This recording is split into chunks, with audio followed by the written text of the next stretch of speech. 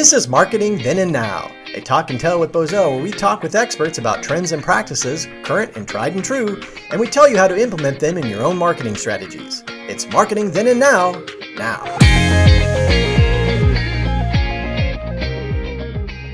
Hello, and welcome to a brightly lit, feel-good, feed the soul type of edition of Marketing Then and Now, a talk and tell with Bozell. My name is Jim Mingy, and I will be your host on this warm and fuzzy journey upon which we are about to embark, because today we're going to be talking about paying rent. And I know you're probably thinking, Jim, rent is not very warm and fuzzy, but in this case it is. In this case, the rent is not too damn high, it is just right. In fact, we are always looking for ways to increase the rent. What am I talking about? We are going to explore the history of paying rent for the space you occupy on Earth. It's a saying that one of Bozell's co-founders, Morris Jacobs, coined, and it's one that's still alive today as a core value at Bozell, more than 100 years after Jacobs founded the company with Leo Bozell. With me today, a very special guest. It's one of Bozell's leaders when it comes to paying rent, and that is Laura Spalding. She's the Director of Corporate Communications. And Laura and others, pretty much everybody here at Bozell has had a hand in helping out lead this charge when it comes to giving back. It's a very big deal to us here. And Laura is going to help us explain why paying rent is such a big deal, not just to Bozell, but to, why that should matter to your company, and why we at Bozell hold that idea so close to our hearts. So let's start this conversation with explaining what exactly, maybe where that phrase came from, what exactly that idea means, paying rent for the space you occupy on Earth. Just give us a little background on where that came from. Sure. I don't actually know if I know the actual history behind it or where Morris Jacobs got it or if he coined it or any of that. I do know that he has mentioned it several times in his memoirs. Yeah.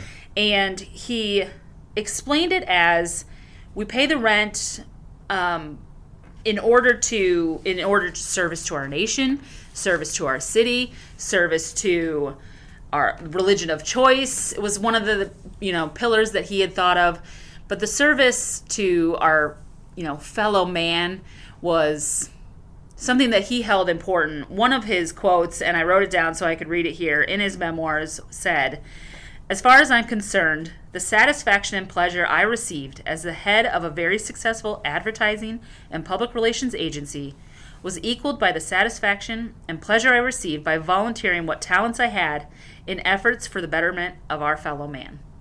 And I think that pretty much explains it, that we do work and we have these talents that we can all share, and that's great when it's in your work environment.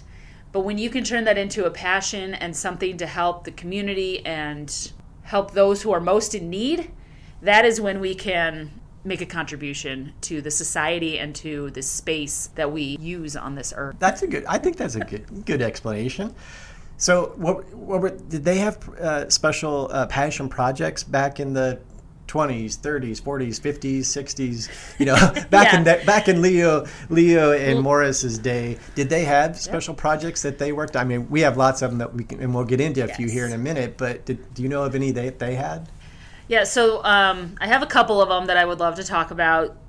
Morris was in command of Bozell and Jacobs until 1967. So I have a couple examples from underneath the founders era, which is what we call 1921 through 1967. Okay. During that founders era, one of the first things that we worked on was Boys Town. It's one of the things that I think we as Bozell talk about very frequently. We worked on that account for a lot of years, but it was introduced to us through J.E. Davidson, who was our Nebraska Power Company client. Oh, okay.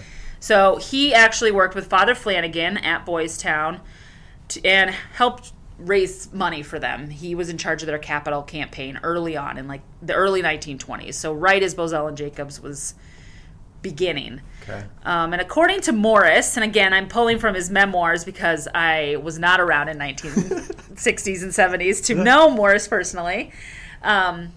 But Morris says that he helped name Boys Town. Before that, it was Father Flanagan's home for boys. Oh, yeah, I yeah. think is what Sure, it was. yeah. Yeah. So he claims that him and his brother, Nate Jacobs, helped name Boys Town. So he claims that. He also claims that they had a hand in the famous slogan, he ain't heavy, father, he's my brother. It was one of their campaigns to Okay. raise money. That would And- make sense. Yeah. Okay. You know, marketing guy. Yeah. Yep. Yeah, so he and his brother helped work on this campaign for a really long time. And they got to do all kinds of publicity for Boys Town, and they, did ads, and they raised money. And after some time, they decided that this was taking actually a lot of time and effort to do. And so they encouraged Father Flanagan to hire people or hire someone to do all of their capital campaigns. So they would start doing the publicity of it, but someone else would kind of do the outreach for the money. So it kind of morphed over time, as it does. Okay. But one of the things I think that, in addition to he ain't heavy, father, one of the other things that we like to talk about, and Morris definitely talks about in his memoirs, is the hand we had in helping the movie come to be. Oh, yeah. Yeah, so the movie... Oscar-winning movie. Oscar-winning movie, you're right, I should have said that. Starring Spencer Tracy. So the story goes, according to Morris, that we had written an article. It was a publicity article, kind of like native advertising today. And we had written a publicity article, and we sent it out, and it got run in Family Circle magazine. Well, this Family Circle magazine article was seen by the wife of an MGM producer. Oh, yeah. Okay. And that MGM producer's name was John Considine. So John Considine's wife sees this article. Big producer. Yeah. At the time. Yes, Yeah. 1930s, mid-30s. And she goes to her husband and says, I think this would be a good story for a movie. John agrees. John brings it to the head guy at MGM, Mr. Mayer. And Mr. Mayer agrees. And he says, this would be a good movie. Why don't you fly him out here? So they called up Father Flanagan. They asked him to come to Hollywood so that they can talk about making a movie out of Boys Town. Well, Father Flanagan was kind of, what am I going to do with this? Called up Morris Jacobs, asked Morris to come with him. So Morris and Father Flanagan go out to California, meet with Mr. Mayer and John Considine at MGM Studios. They have the whole conversation. And in the meeting, they sign over the rights of Boys Town to MGM Studios. So, I mean, they got a little money out of the deal. It was probably a lot of money back then. Yeah. Father Flanagan in La La Land in Hollywood. Exactly. Yep, that's what it was. I need a co-pilot, man. You're coming with me. Yeah, so ultimately, I mean, they got a little money out of it, but they got a lot of publicity out of it because it was this huge feature-length film. It ended up winning an Oscar, huge success. Yeah. And because of all of that success, MGM did end up giving them a little bit more money on the back end after all of the success. I think they made a pretty decent dollar amount out of it, and it was a huge success. Yeah, that is huge. Yeah. Well, that's a very big example. Yeah, well, and Morris got to be a part of it, which is exciting, I think, that's pretty cool. for our side of it. Heck yeah. One of the other stories that I like to talk about during the Founders era is maybe smaller, but I think it really tells the story of who Morris Jacobs was as a person. And it is a story about Creighton, which I'm a Creighton. I'm from Creighton. I went to Creighton. Yeah, I'm an alum. Go Jays. So this one I feel like is a little bit maybe near and dear to my heart, if you will. But Morris received a phone call from a friend, and they said that they were going over to Creighton to meet with Father Reinert, who was the president of Creighton at the time. And now we're talking probably the 1950s. So in the 1950s, Morris goes to meet with the president of Creighton University and some of his other business friends and partners. And what he finds out is he goes to this meeting, and they are asking him to head up the capital campaign, be in charge of, raising money for the university. Like what you did with Boys Town. Yeah. Why don't you do that for us? Something like that, yes. So he shows up and he says, I can't really do this right now. I have this European vacation planned with my whole family. So his wife and his daughter, as well as another couple, they have all of these reservations. Everything's booked, and he has all of this reserved, and he can't just cancel. He's got other people involved. And Father Reinert tells him, why don't you sit on this for a day or two? Pray on it, talk about it with your family, just think about it. Don't say no right here in this meeting. So that's what Morris does. Morris goes back home. He talks about it with his family. His family says, this is your decision to make. You have to make this decision. So he thinks about it. He sleeps on it. He prays on it. And at the end of the day, he canceled all of his trips and he raised the money. And of course, they blew the goal out of the water by several $1,000s, and they did all of the things to help Creighton continue to be an institution that it is today. Man, because that's he amazing. canceled a European vacation. I did not know that one. Yeah. So that's another one where I feel like it really just tells who Morris was and what his mentality toward giving back and partnering with the community was really all about, I guess. You know, he also talks in his memoirs about how he's not sure if he can say that all of his community work helped the business, but it certainly helped the reputation of the business. When you have good people working for a company, even if it doesn't help the bottom line, it helps the reputation of that company. And so Morris felt it was worth it the whole time. So awesome. All right. That's two very good examples. Yeah, epic. Morris, what a dude. And I didn't know anything about Nate. That sounds like a whole other podcast episode. There's a lot of family. Nate. There's a lot of family in here. There's like a Nate. There's Alan Jacobs, I think. There's, Chuck Peebler was his son-in-law. Yeah. It was a family ordeal back then. Cool. All right. Yeah. Well, let's fast forward to a little more, closer to the present time. And this is something that we have a lot of examples. We'll just talk about a few here, for time's sake today. But one I wanted to talk about that sticks out to me because I was involved with this, and I think it was the first week that I started at Bozell in 2016, and it was free ad day. I mean, I'm pretty sure that was like the first week I worked there, and we were doing this free ad day, and I had no idea what the heck was going on. So explain to me this free ad day we had, why we did it, what we did, and maybe, some of the results, the outcome of that day. It was an epic day. Yeah. Free ad day was born out of a brainstorming session about how we could celebrate our 95th anniversary. We were doing the basic stuff. We were going to have, invite our clients to an open house, make sure we had like a little party. We were going to celebrate. We were going to do the things that you normally do, I guess, when you're celebrating an anniversary. But we wanted to do something that was much more different. We wanted to do something different. We wanted to do something that would make us feel good, that would honor this 95 years of tradition that we had. And so we were brainstorming ideas. And I want to say the creative director at the time was the one who came up with the idea. Okay. And a little bit, there was a lot of questions about the 95th, or about free ad day. So the basis of free ad day was that we wanted to do 95 pieces of work in one day. And so how are we going to do 95 pieces of work in one day?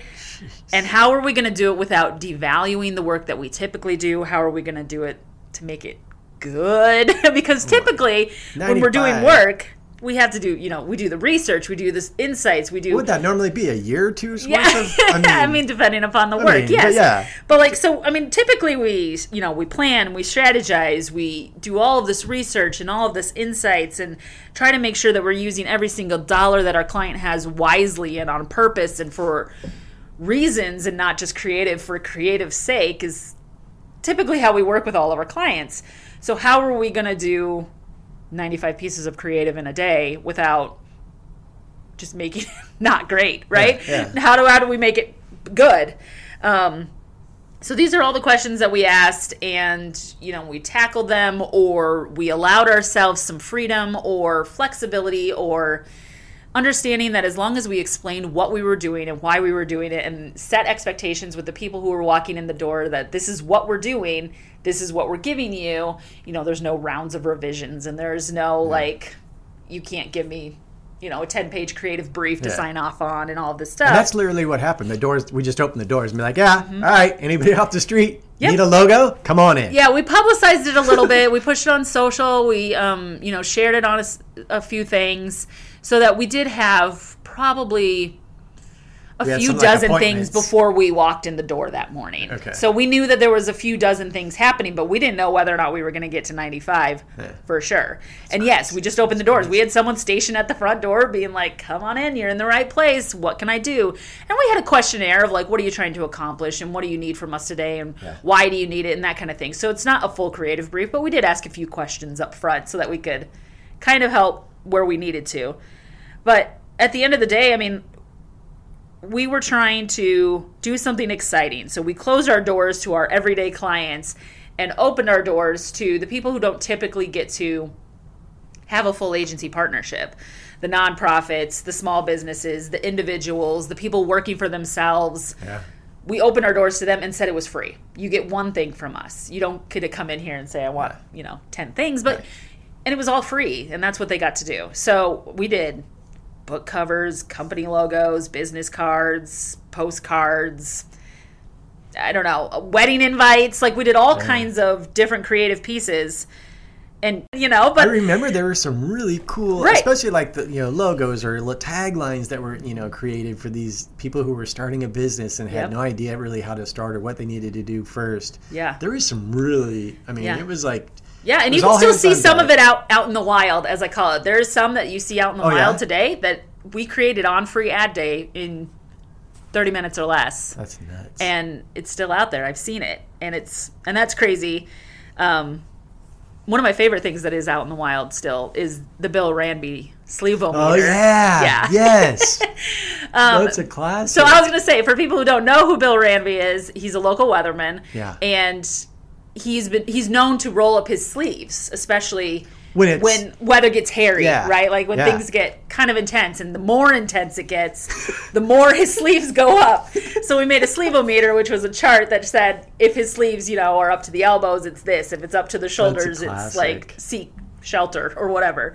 So, but that gets brought up almost every time that there's bad storm. weather. Yeah, It's- whether it be in the summer or Yeah. winter or whatever. yeah, and sometimes Yeah, it's, that's- their channel sharing it. Sometimes it's his, he's sharing it. Sometimes it's just random people sharing it.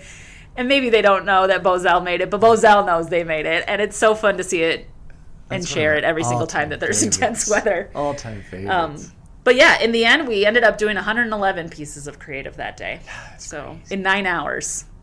So our team made it happen. If we can do that in 9 hours, imagine what we could do for you. I don't know, Jim. Again, I go back to a lot of times we just really like it rooted in research and insights and making sure we're doing things on purpose. No, I'm saying. that day I'm we saying threw it out if the we could window. do that Yeah. in 30 minutes, imagine if you gave us a couple of weeks. Yeah. Oh, well, And a creative brief. Like, yeah. Okay. What's that? Yeah, exactly. That's awesome. I love. Yeah, that was a blast, and it was just like such a. It was just. And it was team building. Like all of us got to work together. I got Everyone to in the know room had everybody ideas. really fast. Yeah. From art directors to copywriters to it was just bouncing around the media department. I We was were all everywhere. working We were fast. all everywhere. We created media plans for people. It wasn't just, a creative image. Yeah. Everything wasn't visual. Yeah. We had messaging. We had media plans. That's It was cool. fun. Everyone got to jump in. Yeah. Awesome. One of the big projects I wanted to talk about is something that we're involved with in a very big way every year is the Make-A-Wish Foundation. You, I think, even before coming to Bozell, many years ago, in a galaxy far, far away, were involved with Make-A-Wish Foundation. How did you get connected with them, and then how did you bring that to Bozell? And tell us a little bit about some highlights. Obviously, we Can't talk about every single thing, yeah. Just give us a little taste of Sure. and why that's such a big deal for us. Sure.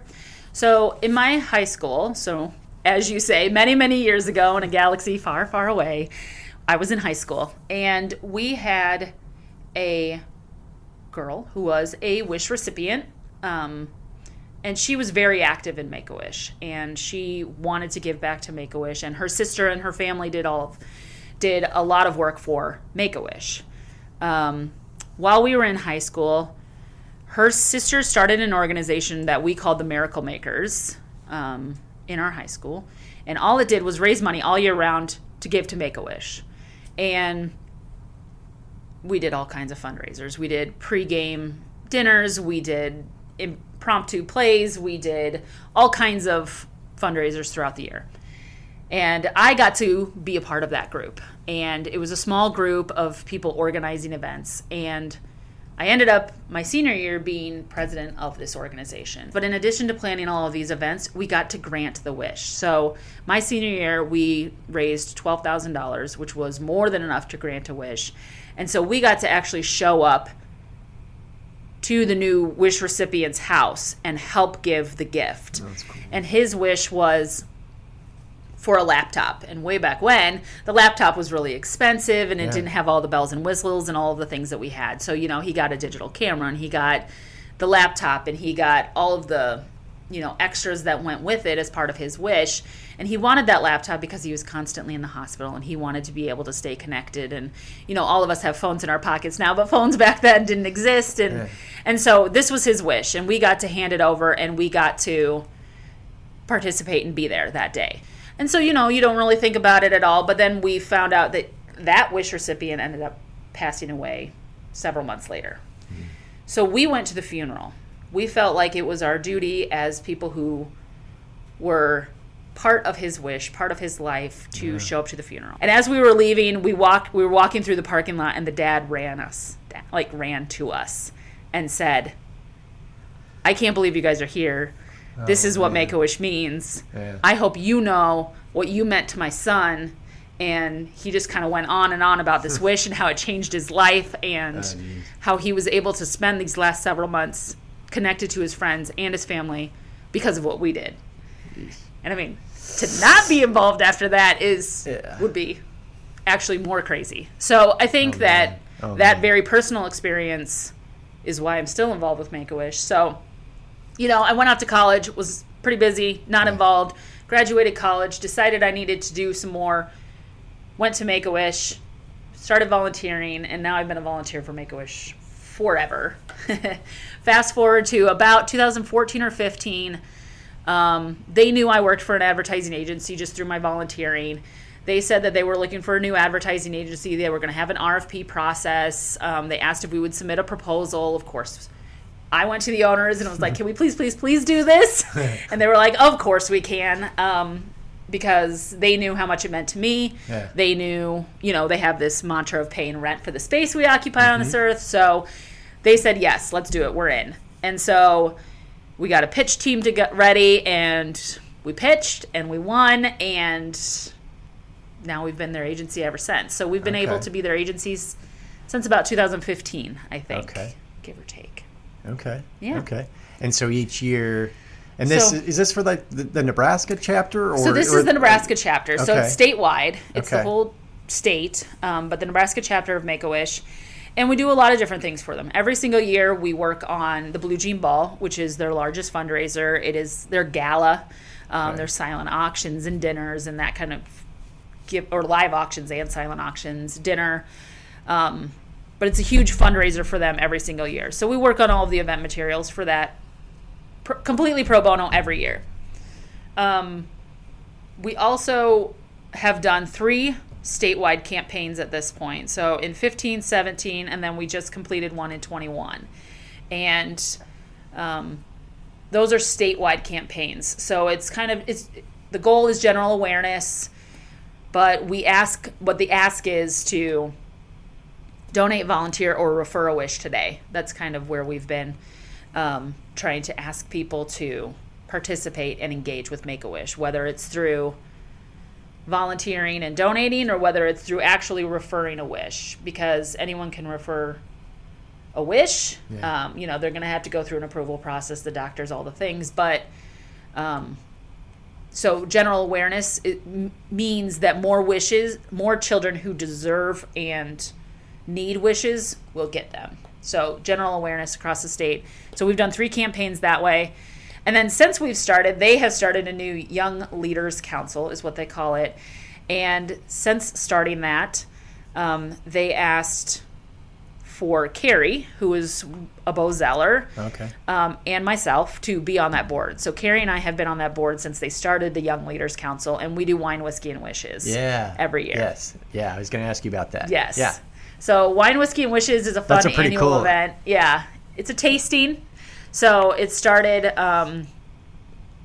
as the idea was mostly wine and whiskey, but we knew we had to kind of maybe throw in some beer for some people. And this was aimed at getting the younger generation, maybe those millennials and maybe some even the Gen Zs. I guess they're too young, but the millennials and the Gen Xers, to get more of the young people involved in Make-A-Wish. Yep. Okay? And it's just more casual. It's more of like a happy hour type event instead of like the Blue Jean Ball, which is like a sit-down dinner. Up. Wine, Whiskey, and Wishes is, like you said, it's much more aimed at a younger audience. It's much more of a happy hour, mingling type thing. But you have auction items, like cool auction items. I mean, honestly, Blue Jean Ball is really cool awesome ones too. Concert tickets and like sporting event tickets.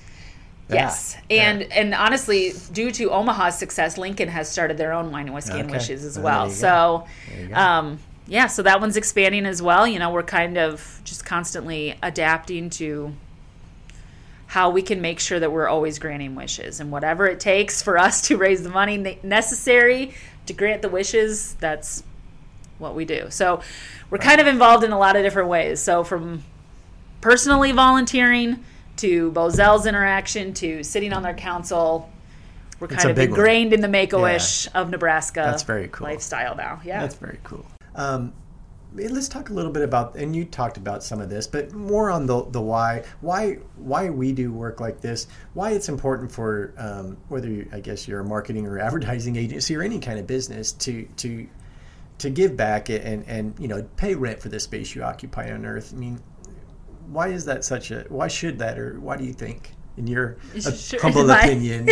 I mean, certainly you could probably answer why it's so important to Bozell, but I mean, it's kind of important for everybody.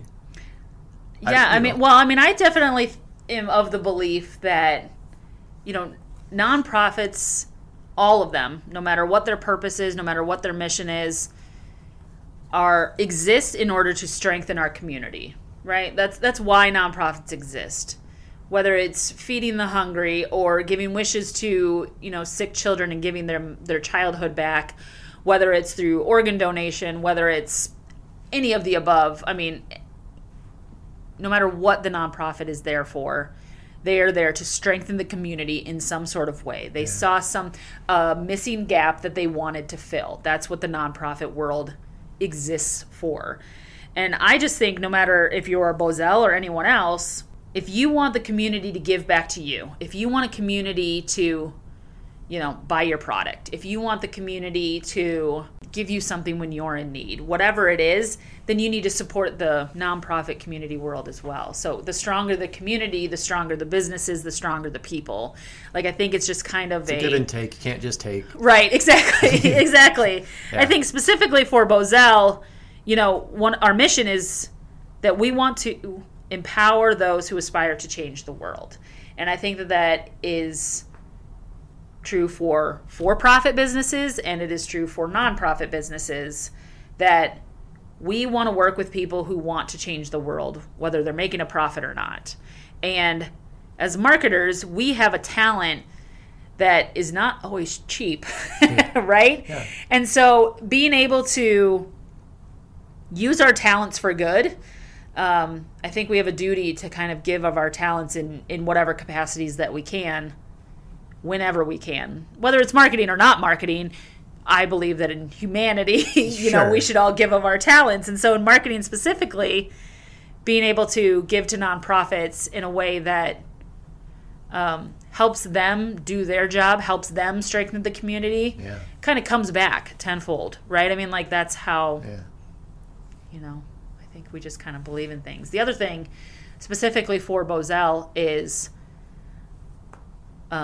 and maybe I'll say selfishly, we think it's good for our people. We think it's good for morale. We think it's good for our culture. We think it's good for our employees to know, yes, that we will invest in them and their passion projects. So a lot of the nonprofits that we like to work with have a connection to Bozell. They're either connected to our employees, connected to our clients, connected to our mission, connected to us in some way. And making sure that our employees get to spend some time on some of those passion projects, I think, makes for a better culture and work environment at Bozell as well. I agree. Absolutely. Yeah. All right. Well, so here's a question, and I think I probably know the answer, but I'll ask anyway. So of all the projects we've talked about, what brings you the most joy and why? I feel like you think I'm going to say Make-A-Wish, but I'm not picking a project, I think. Okay. I think what brings me the most joy in our work with nonprofits is when I can see the results, whether we're working for, Live On Nebraska or Make-A-Wish Nebraska or, Trek Up the whatever it is, all of our nonprofits, when I think it's the most rewarding when I can see results. So I believe in these nonprofits. We believe in these nonprofits. We think that we're investing our time and our talents and our efforts into these nonprofits because we believe in their mission. And if we didn't, we wouldn't, right? Yeah. So when we can see that what we are doing has a positive effect on the nonprofit and all of those people that each one of those nonprofits serve, that's when I feel like the most joy. When I can get to the end of it and I can say we were able to grant X number of wishes. We were able to bring awareness of this nonprofit to X number of people. When we raised this amount of money more than ever before, whatever the goal is and whatever results we get, seeing those results are what brings, I think, the most joy because it means a bottom line result for the nonprofit. And I think that that's the best part, I guess. All right. Very good answer. All right. Well, I want to thank you for, sharing all this. I love hearing about it. I love that we do it. I love that paying rent for this space you occupy on Earth. I love that is a core value at Bozell. And see, I told you this was going to be warm and fuzzy, right? Did we deliver?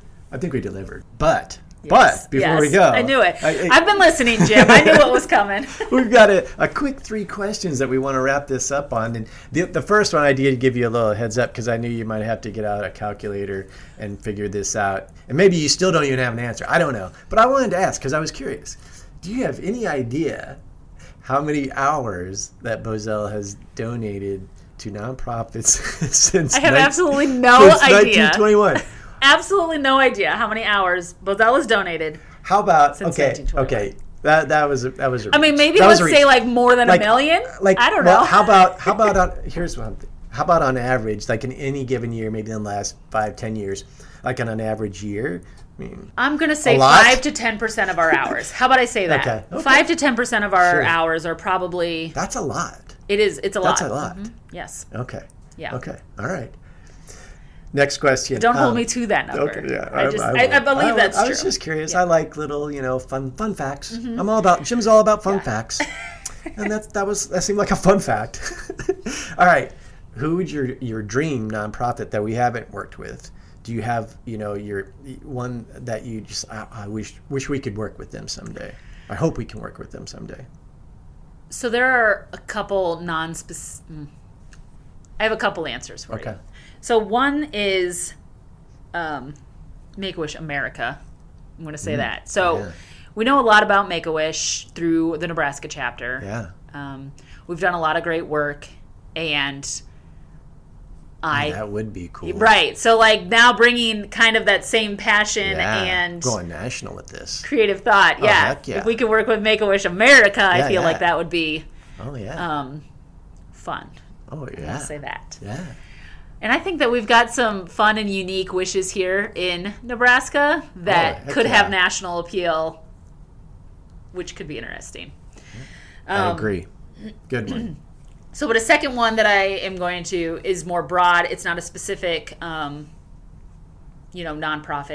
But one of the things that I'm kind of passionate about is early childhood reading.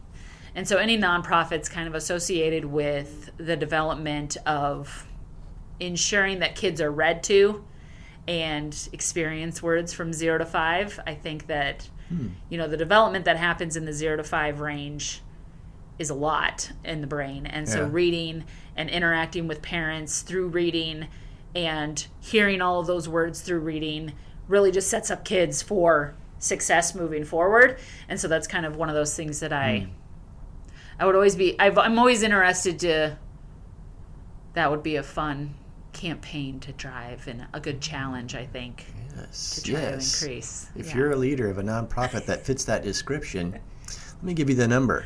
Well, you just Google Bozell. You'll find us. Please don't call my phone. Well, here, along those same lines, this final question. So, if you're a nonprofit and you could use some help, I mean, what would you recommend? You know, a tip that you would give to a nonprofit who's looking, you know, that needs, you know, some marketing or advertising, you know, help, and in whatever way. What's a first step to take if you're a nonprofit? I mean, what do you do? So one of the first things that I usually recommend to any nonprofit is ensuring that you have a marketing professional on your board, or whatever group you have, your volunteer base, your board, your whatever it is.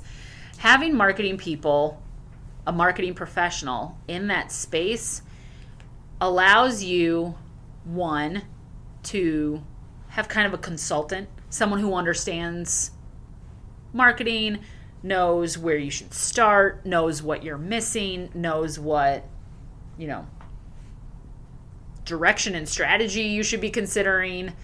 But they also always have connections, right? So if you have one person on your board who's maybe an art director by trade, a designer by trade, well, you know that they know copywriters and strategists and social media people and web people, and everyone has their own circles, but ensuring that you have a marketing professional on your board allows you connections and access to all the things you could possibly need in marketing. That's good too. That's good too. So ensuring someone on your board or in your sense. volunteer base has marketing is a step number one. Yeah.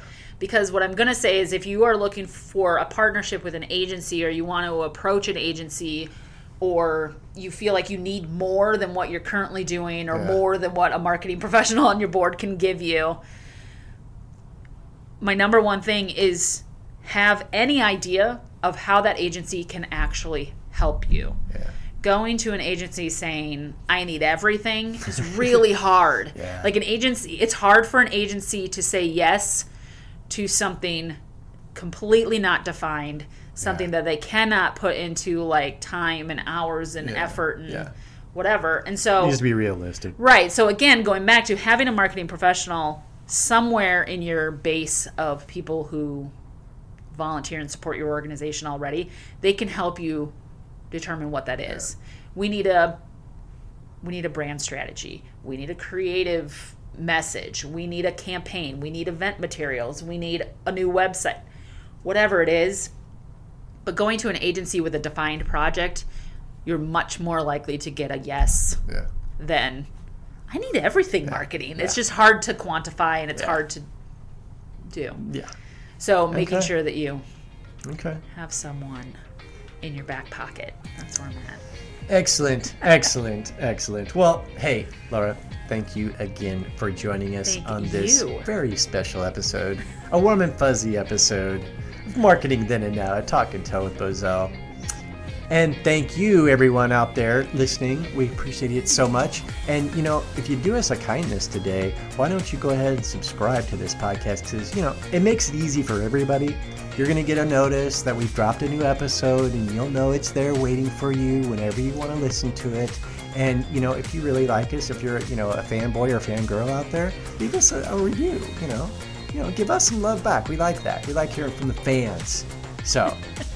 Good job, Jim. Good plug. Good plug. Good work. All right. Well, hey, until next time, this is Jim Mingy signing off from the Bozell Studios at 2215 Harney Street, somewhere in Middle America.